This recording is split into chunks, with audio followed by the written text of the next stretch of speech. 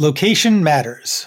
That's what we all hear. And there's truth to that. But it's a truth that speaks to a lot more than home prices or rent. That's right. For residents, it also speaks to the opportunity for social and economic mobility. And we can understand that in the abstract, but what data can we look at to understand the geography of opportunity? And with that data, what can we learn about what can be done to increase opportunity in more places?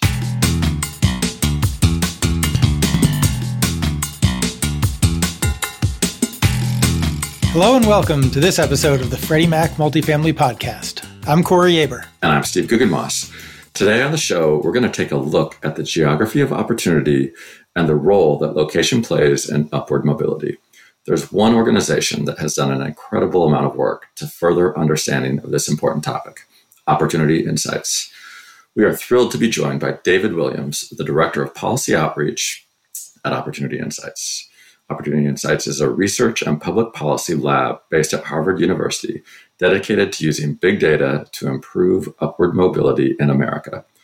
David's focus has been on both the research side and creating and leading partnerships with communities across the country. Before joining Opportunity Insights, David served as a senior advisor to the mayor of Detroit. David was a member of the mayor's economic development team, managing large-scale real estate and community revitalization projects, neighborhood planning initiatives, and policies related to economic mobility, land use, and equitable development. This is going to be a fantastic discussion. David, thanks so much for joining us. Hey, thanks for having me. All right, so I'm really looking forward to getting into the discussion today, but first, can we start with some background on Opportunity Insights? So what do you do, what do you cover, and how did it come about? Absolutely. So, as you mentioned, we're a research and policy lab that's based at Harvard. And the basic idea is, how do we use big data? How do we use scientific inquiry to study issues of social importance, like economic mobility, like inequality, like poverty? And my role as the Director of Policy Outreach is to help take that research and really help translate it for an audience of policymakers, right? People who can use that research to have impact on the ground, but also to think of ways to create partnerships with those same folks who are doing that work every day. It's kind of a funny story. So, I was serving in the mayor's office in Detroit before coming to Opportunity Insights. And I remember a few years ago, I was talking with a colleague, and as we were doing a lot of our place-based revitalization work, really trying to, change the built environment, we were trying to think around, how do we make sure that the work we're doing, really has transformative impacts on the actual people who we're working with, right? Not just the places, right? How do we make sure that, those residents who've been with us through the good times and the bad times, right? Those most vulnerable families and children, right? They're really benefiting from some of the good things that we're starting to see in the community. And we actually, had read some of the work by Professor Raj Shetty, one of the co-founders of Opportunity Insights, that, hey, we should just call this guy up and you can really figure out, what we need to be doing to make sure we're having this impact. But, day to day, you're very busy. You don't, kind of reach out to that famous professor at Harvard. So it was, kind of like a nice coincidence or kind of, moment of luck or serendipity when I was looking to make a move back out to the East Coast, ended up, seeing that Opportunity Insights was, looking to expand their work and kind of build on their policy work. And I think, my fit and my work in Detroit was a good match for what they were trying to do across the country. Now that's exciting, like taking that data and turning it into action. And, one of the key points you all stress is economic mobility. So can we talk about that concept a little bit and some of what you found in the data? Yeah, no, it's really fascinating. I think it was especially interesting for me coming from a place like Detroit, right? A place that was, back in 1930s, 40s, and 50s, right? A place that really personified the American dream. It was where, millions of people were going for economic opportunity. And I think it's something that we see in the data is that, right, this idea of the American dream, one conception of it is the idea that if you work hard, if you provide for your children, that they'll grow up to be more successful than you, right? They'll grow up to earn more than you or more than their parents.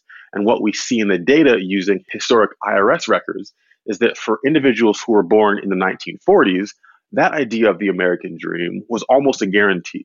So 92% of individuals born in the 1940s went on to earn more than their parents, to have a higher standard of living. But that's changed dramatically, right? So much so that for folks who are in the job market today, folks like me who were born in the 1980s, that guarantee of prosperity, of upward mobility, is more or less a coin flip, right? So there's a 50-50 shot whether or not you will now grow up to earn more than your parents. And I think in many ways, that's at the core of a lot of the political and cultural frustration that we see today, right? This fact that this idea, this kind of assumption of upward mobility and prosperity has become so fleeting for so many. And one other stat that can kind of help, crystallize this concept is, right, what's the idea that, someone who grows up in a low income household whose, family is making in, the bottom 20% of the income distribution, right? What's the chance that that child can grow up to become a high income adult?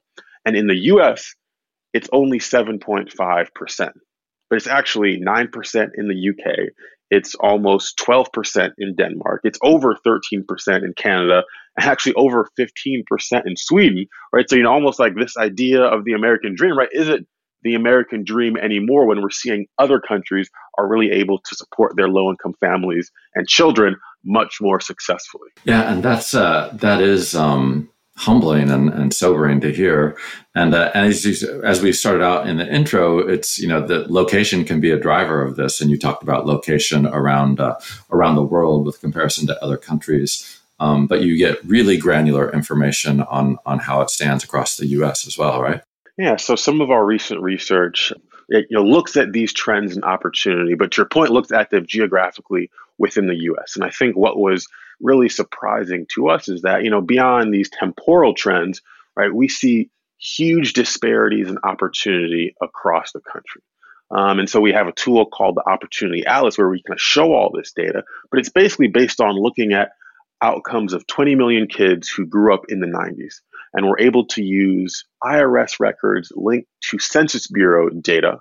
And we're able to basically, pinpoint where kids grew up. We can link them to their parents, so we know how much their parents made when they were growing up. We know where they grew up, right? The neighborhoods of their youth. And we can follow them into adulthood, so we can see how much they're earning by the time they're in their mid-30s. And what we see is that, for places like the Southeast, we see much lower rates of economic mobility, right? So places like Charlotte, places like Atlanta, right? Kids who grow up in low-income families in these communities, on average, tend to remain low income, and they're low-income adults.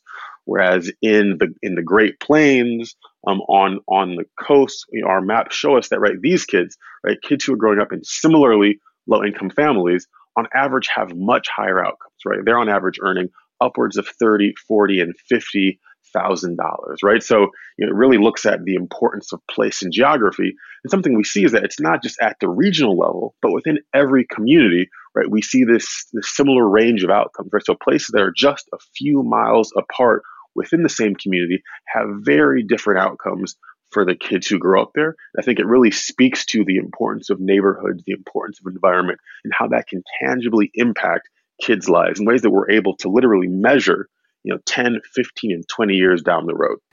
There are a few places to go from that, and so maybe I might start at the regional one because it does strike me. And one of the things one might assume, right, is that the coastal markets and even like cities like Charlotte and Atlanta, where you see growth, excitement, attention, that those are places that have lower economic mobility than some places in the middle of the country where the first assumption might not be for great economic mobility. So what accounts for that difference? Yeah, that's a really great point. And something we did too was, let's look at these traditional measures of economic opportunity, right? So, job growth, right? Like you assume that in a place that has a healthy economy where jobs are plentiful, you're going to see better outcomes. But to your point, right, places like Charlotte, places like Atlanta, places that have grown tremendously over the past 10, 20 years, right, they still have some of the lowest rates of economic mobility. And something that, we've seen through some of our work with partners down in Charlotte, but through other data analysis is that, right, yeah, there are a lot of new jobs in a place like uptown Charlotte, right, but those jobs are going to people who are moving into the community, right? They're not accessible to those middle and lower income families and children who are, growing up literally, just down the road. I think something we see is that communities that have higher levels of social capital, communities that have more socioeconomic integration, right, are places where we see higher levels of economic mobility.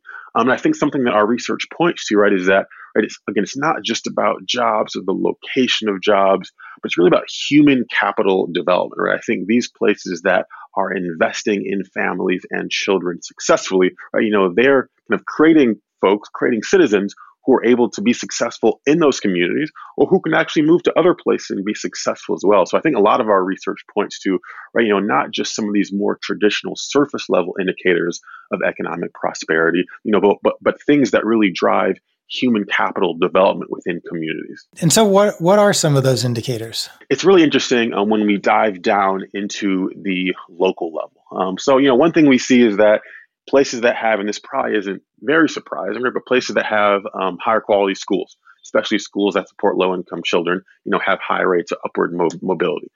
Places that have lower poverty rates have high rates as well. But I think that's important too, because thinking about, right, making sure that we don't have these pockets of concentrated poverty, right? Places where we actually see a mix of low, middle, and higher income folks, or places where we see better outcomes.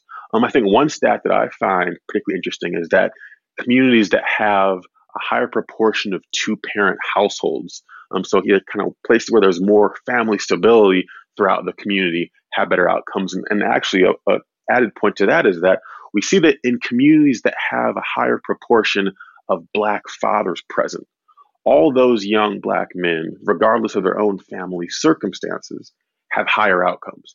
And I think that's a really interesting point, is that, right, just being exposed to people that you can relate to, that can model pathways to college and to stable careers, seems to have very tangible impact. I think similarly, we do some other research that actually looks at rates of inventorship. People who are filing patents, and we see that in communities that have more female inventors, all the young women in that community are more likely to become inventors themselves, and even become inventors in those same fields as those women in their community.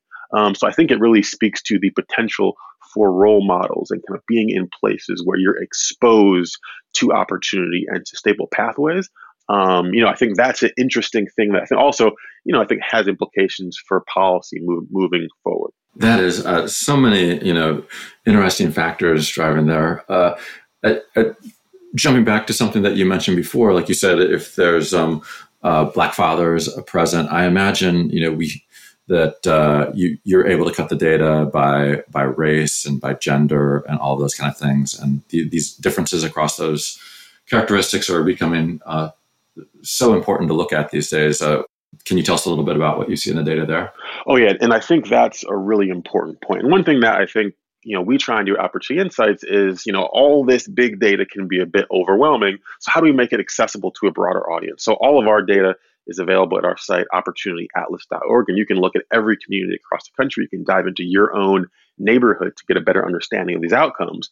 But as you mentioned, right, the power is that we're able to link IRS and Census Bureau data. And that census data helps us break these outcomes down by race and gender. And something that we see dramatically across the country are these disparate outcomes based on race, right? So within almost every region, every city, even within the same neighborhoods, Black and white children, specifically Black and white boys who grow up in similarly low-income households, have very different outcomes, right? Young white men end up growing up to earn much more than their Black counterparts in almost every community, every neighborhood across the country, in a way that it almost looks like two Americas, right? That our communities are impacting Black and white men specifically in very different ways. An interesting thing is that when you actually control for household income growing up, we actually see very similar outcomes in terms of wages for Black and white women. So I think that speaks to really the unique ways that our communities are impacting Black boys specifically, be it the criminal justice system, unequal discipline in schools, employment discrimination. I think this data can, hopefully forces us to think critically around the systems in place that are specifically impacting Black men, and hopefully making us think more critically around, what we need to be doing to support Black men in our communities as we're working through these systemic issues.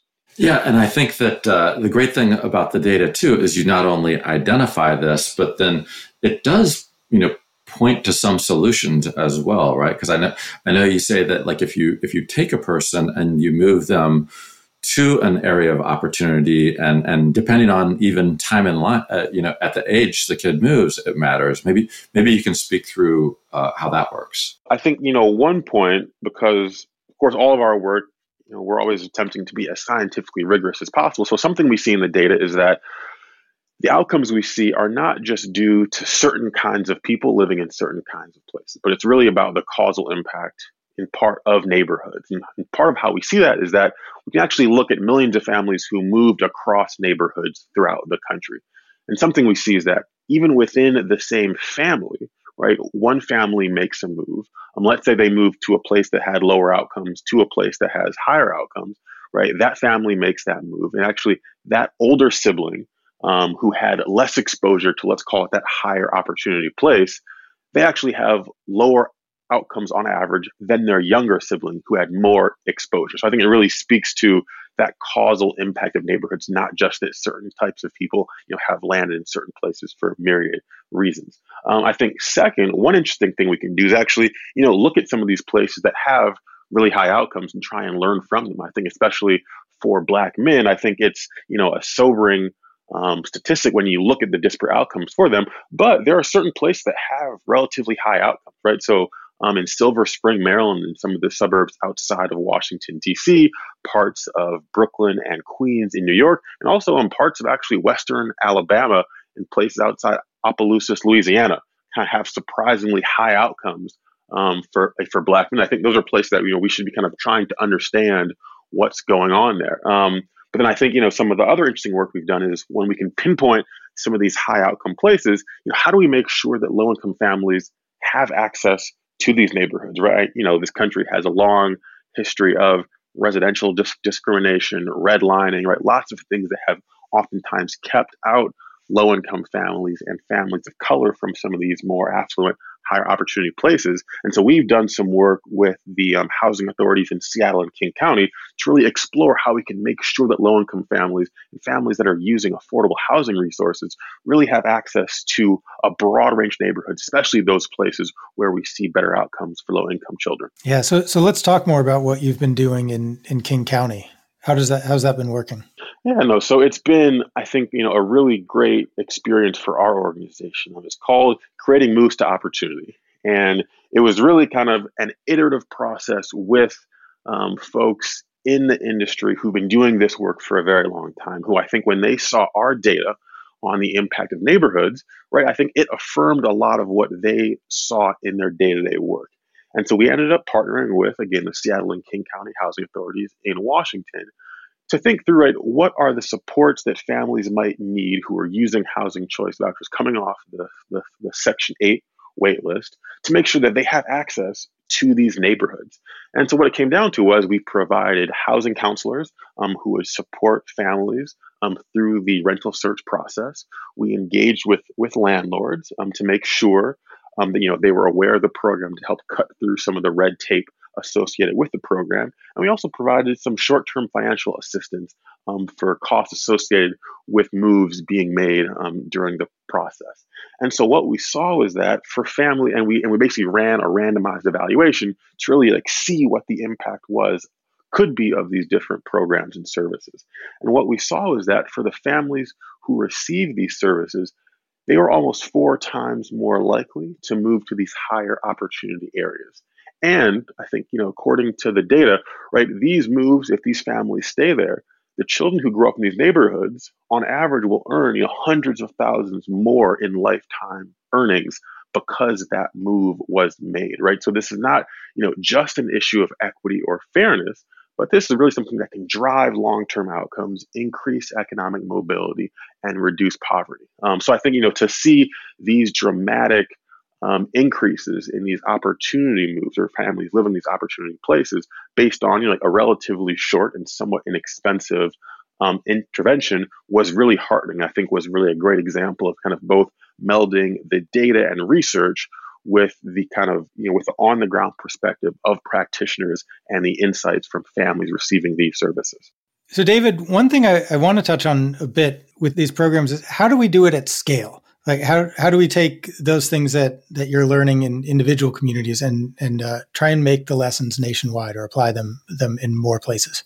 So I think that's why combining both the research and the practitioner perspective is important, right? To create these proof points that have a rigorous evaluation behind them, I think that can help build that conversation to scale. So one thing we saw is that in part because of the success of CMTO, there's now an actual national housing choice voucher mobility demonstration that's being funded with $50 million through HUD, right? And so it's basically taking that CMTO model and allowing other communities to try it out as well to help build the case for even more funding and for scale. And I think, right, this is a model that I think could be applied to other areas as well, right? So, you actually start with that local proof point, show that something works, and that can help build the case to make it, a more standard federal program that can impact not just dozens or hundreds of people, but can impact thousands and millions.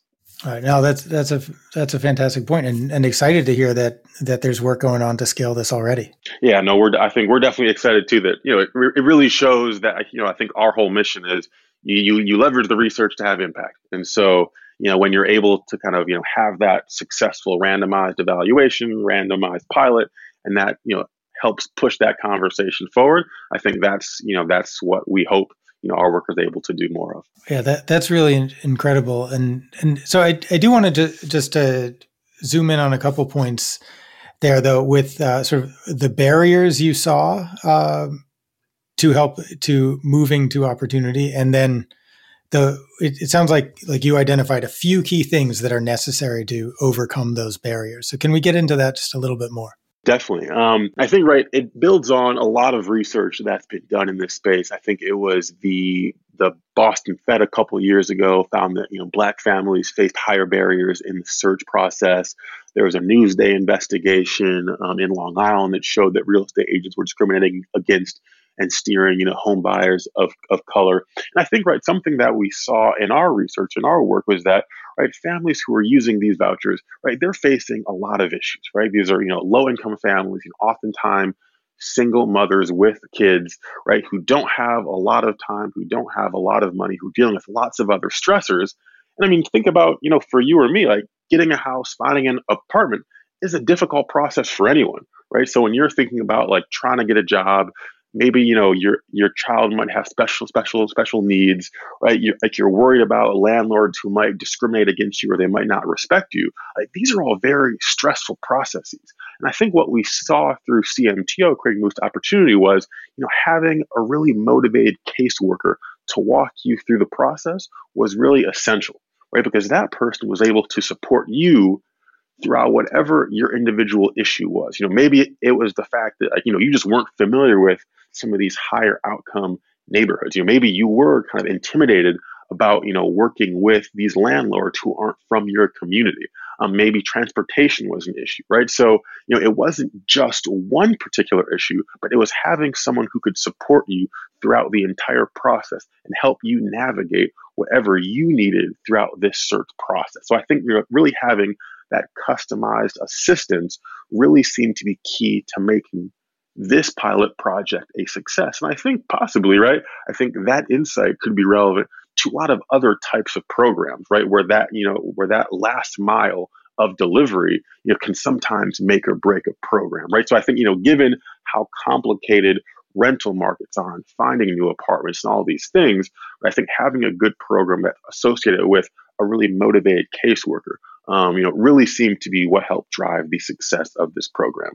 That's fantastic. And to hear about this just in terms of, I know in Freddie Mac and being involved in the housing finance system, there's often a lot of discussion of moving from rental to ownership as the way of opportunity. I think this is really fantastic how, as you said before, it's kind of, you're taking somebody who's continuing to rent, but you're actually putting them in a place where they're able to build human and social capital, and that provides the opportunity. I know that and we've talked about the data some. I know that this gets in some specific areas, but how granular, how low level, distance from place to place, how close are we talking some of these areas are? Yeah, so, for our data, we look at the census tract level. And you can look almost at any community across the country, and I'm pretty sure that you're going to be able to find neighborhoods that sit directly next to one another, where you see very different outcomes across a street or across different neighborhoods. And again, like sometimes this is due to things like redlining or disinvestments in neighborhoods, right? Where sometimes there might be a freeway that is separating two neighborhoods, right? So like it is pretty amazing how important a mile can be when it comes to kids outcomes. When we first launched the atlas, we were looking at neighborhoods in Brownsville in New York, right? And there was kind of on one side of a street called Dumont Avenue, right, there's a kind of public housing project where we see very low outcomes, and literally on the other side of the street, right, for the young Black men and women growing up there, right, they have outcomes that are $5,000 and $10,000 higher than their counterparts, literally, like less than a few blocks away. So I think it really is interesting to see those granular differences. And I think, to your point, I think it's such an interesting parallel, right? Where, things like, home buying assistance and kind of support in the home buying process, helps people build their financial equity. Whereas, this tweaked something like the Housing Choice Voucher Program, right? Where, we spend billions of dollars every year on extremely important resources to prevent homelessness and give people housing stability. And by adding this facet to it, by increasing access to certain types of neighborhoods, we're actually able to kind of build in some of that human capital development, that hopefully means that when someone grows up, they won't be as reliant on some of these public assistance programs. One of the things that's just really apparent when looking at the history is how deliberate the segregation was. And what you're talking about here too is how deliberate breaking that down needs to be as well. Yeah. No, I mean, that I think is absolutely important. I think, and something we see, right, is that, we spend so much money on the Housing Choice Voucher Program, on programs like the Low Income Housing Tax Credit, because they're extremely important, right? I mean, so many people are housing unstable in this country, but in many ways, because of that historical legacy, right? Sometimes these programs are actually reconcentrating poverty and exacerbating these same patterns of segregation. And there's a lot of recent work too by people like Andre Perry at the Brookings Institution that there's that historical legacy, but there are other factors that kind of keep these segregated communities in place, right? So I think if we want to reverse them, I think you're exactly right. We have to be taking very proactive measures to make sure that we're leveraging these programs to kind of reverse the trends that we've seen historically and those trends that still very much exist today. Can we touch on another aspect of this, which is not the moving to opportunity aspect, but the furthering opportunity in place aspect? What are you seeing from the data that you're working with and from your experience that are there lessons that can be learned and applied deliberately in those areas that are not areas of opportunity today?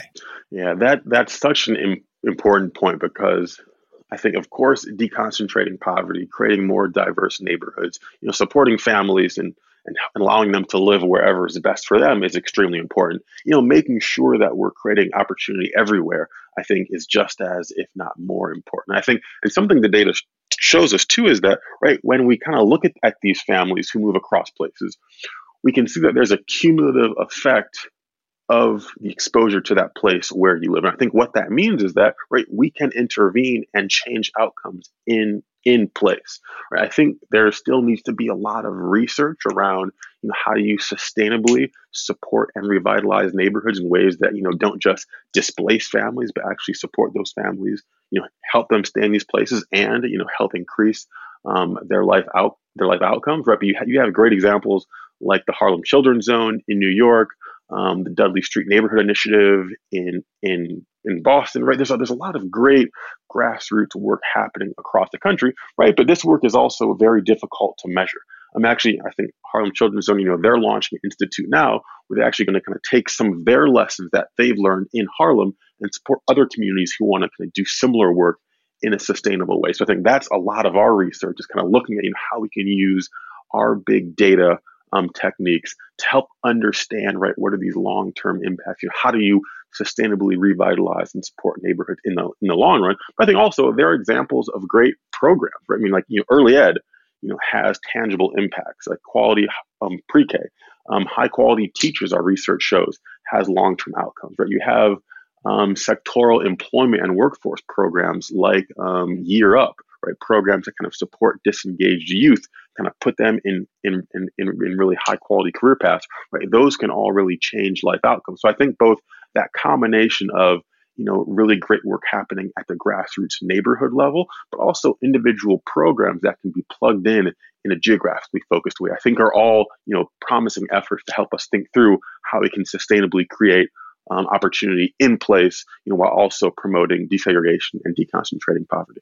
I think it's worth just reflecting on some of what you've said, and so much of it is so compelling on moving from place and providing opportunity, and it's all these and that there's actually actionable things that can happen. And this is truly, based not on your views, but objective looks at the data, which I think is fantastic and has been going back a while. I know then, we were all affected by the pandemic, and that kind of changes, everybody's situation. And I know that through you've started something as well on Track the Recovery, in which you're looking at the effects of the pandemic also at a geographic level, right? Yeah, no, that's right. I think, it's interesting. So, we're able to look at these long-term longitudinal outcomes by using government data in the Opportunity Atlas. But I think the pandemic created almost a different kind of issue for all of us, right? I think it's been so unprecedented and so fast moving that you had resources like the Johns Hopkins Coronavirus Resource Center that provided real-time health data. But what we saw that, right, there wasn't something similar on the economic side, right? So this crisis was impacting our community so quickly, but we didn't have a real-time sense of how we were being impacted economically. So we ended up partnering with several private sector companies to use their data to help us get a better real-time sense of how COVID was impacting our economies and therefore our communities, similarly at that local level. And it's available online at tracktherecovery.org. And I think, something that we saw was that, of course, COVID impacted all of us, but it actually kind of had some effects that were a bit, that were somewhat non-intuitive, right? So something we saw was that, it was actually the economies of higher income communities were in some sense impacted most. Because in many ways, because this is the health crisis, right? People, stopped going out to eat at the local restaurants or going out to their local bars. It was actually kind of high income folks whose spending dropped the most.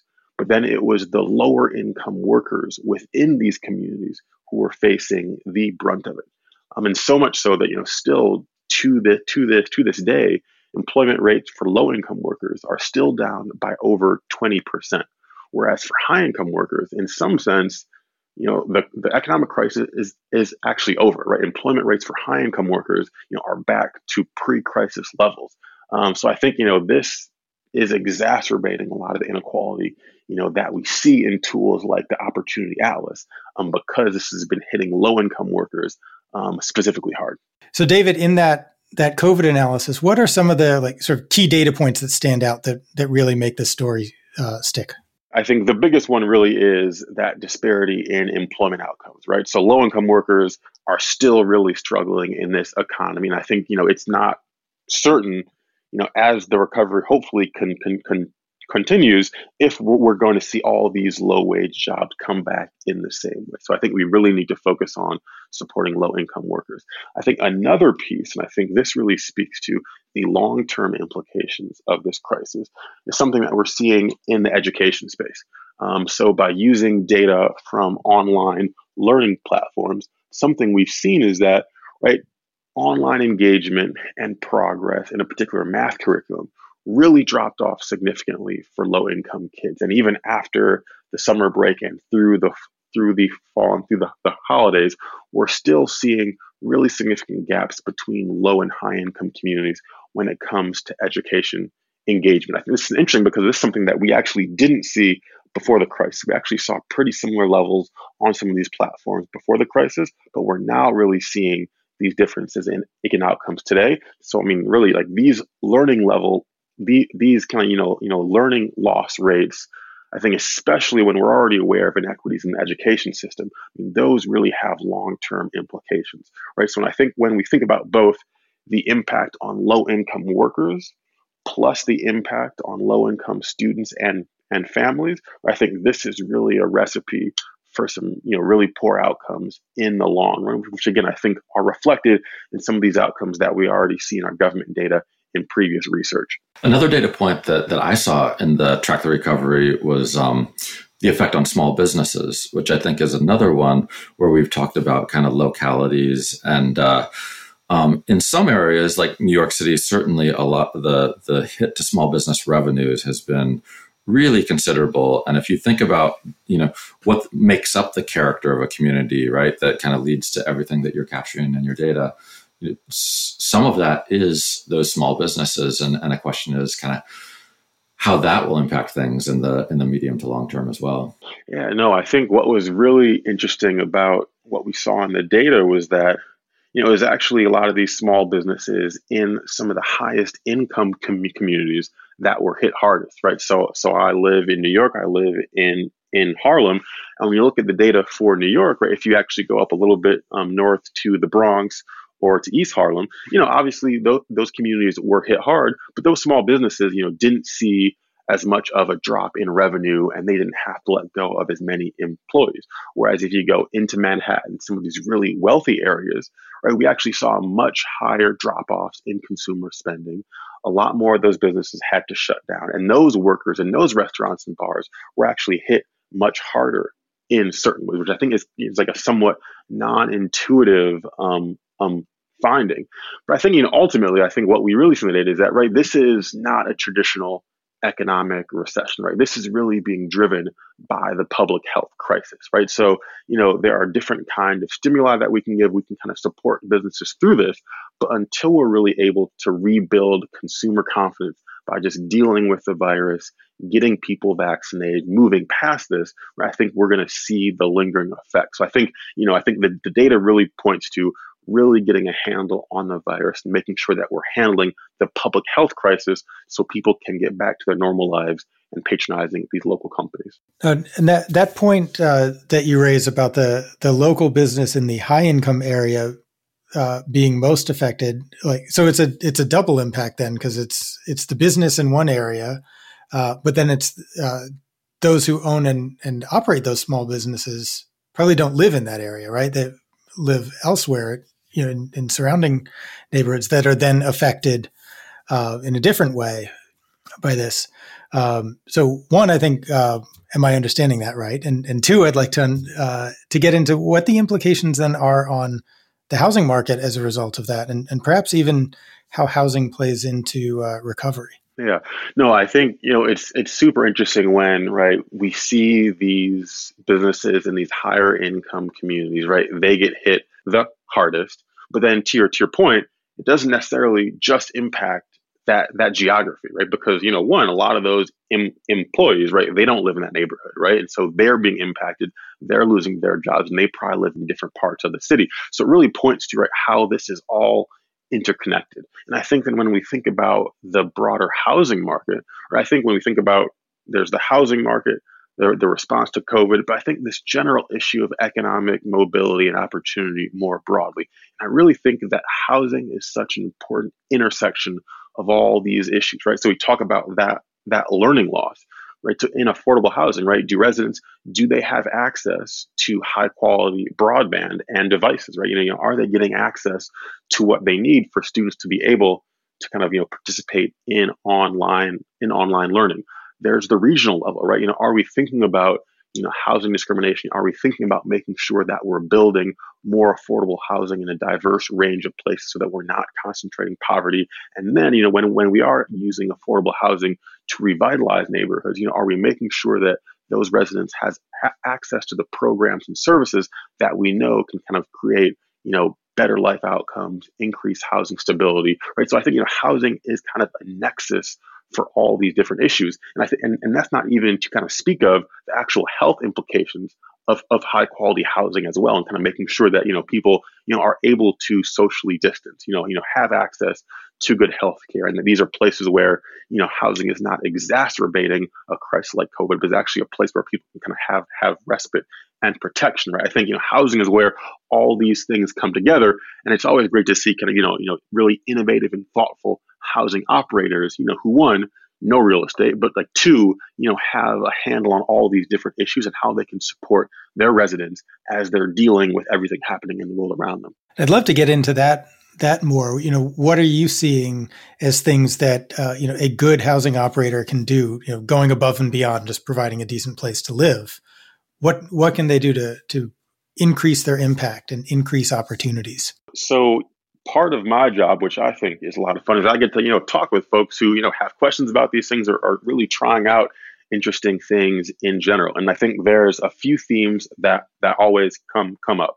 I think one is the idea of mixed income housing, right? Is actually kind of creating spaces that bring people together from diverse backgrounds, and actually trying to kind of foster a sense of community and empowerment locally, right? And I think that can be done by actual staff who's on hand, like property management, who can actually kind of work to kind of create a sense of community. But I think there's also some quite innovative thought going on. And, again, housing isn't going to be the be all and end all, but how do we actually leverage the resources and the assets in a community?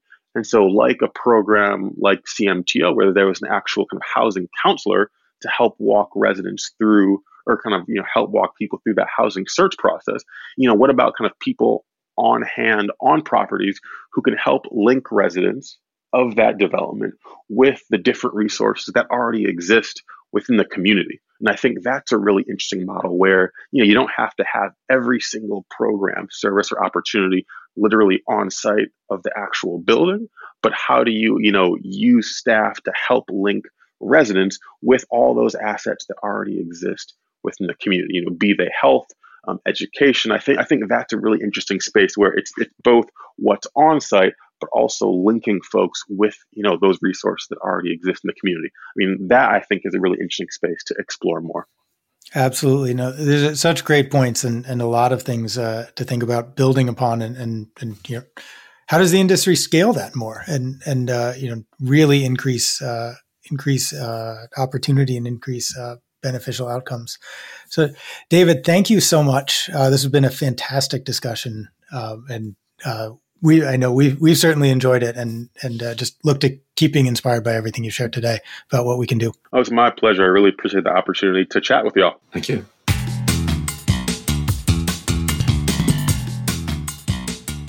Thanks for listening to this episode of the Freddie Mac Multifamily Podcast. If you'd like to learn more, follow us on LinkedIn, Twitter, and Facebook, and subscribe wherever you get your podcasts.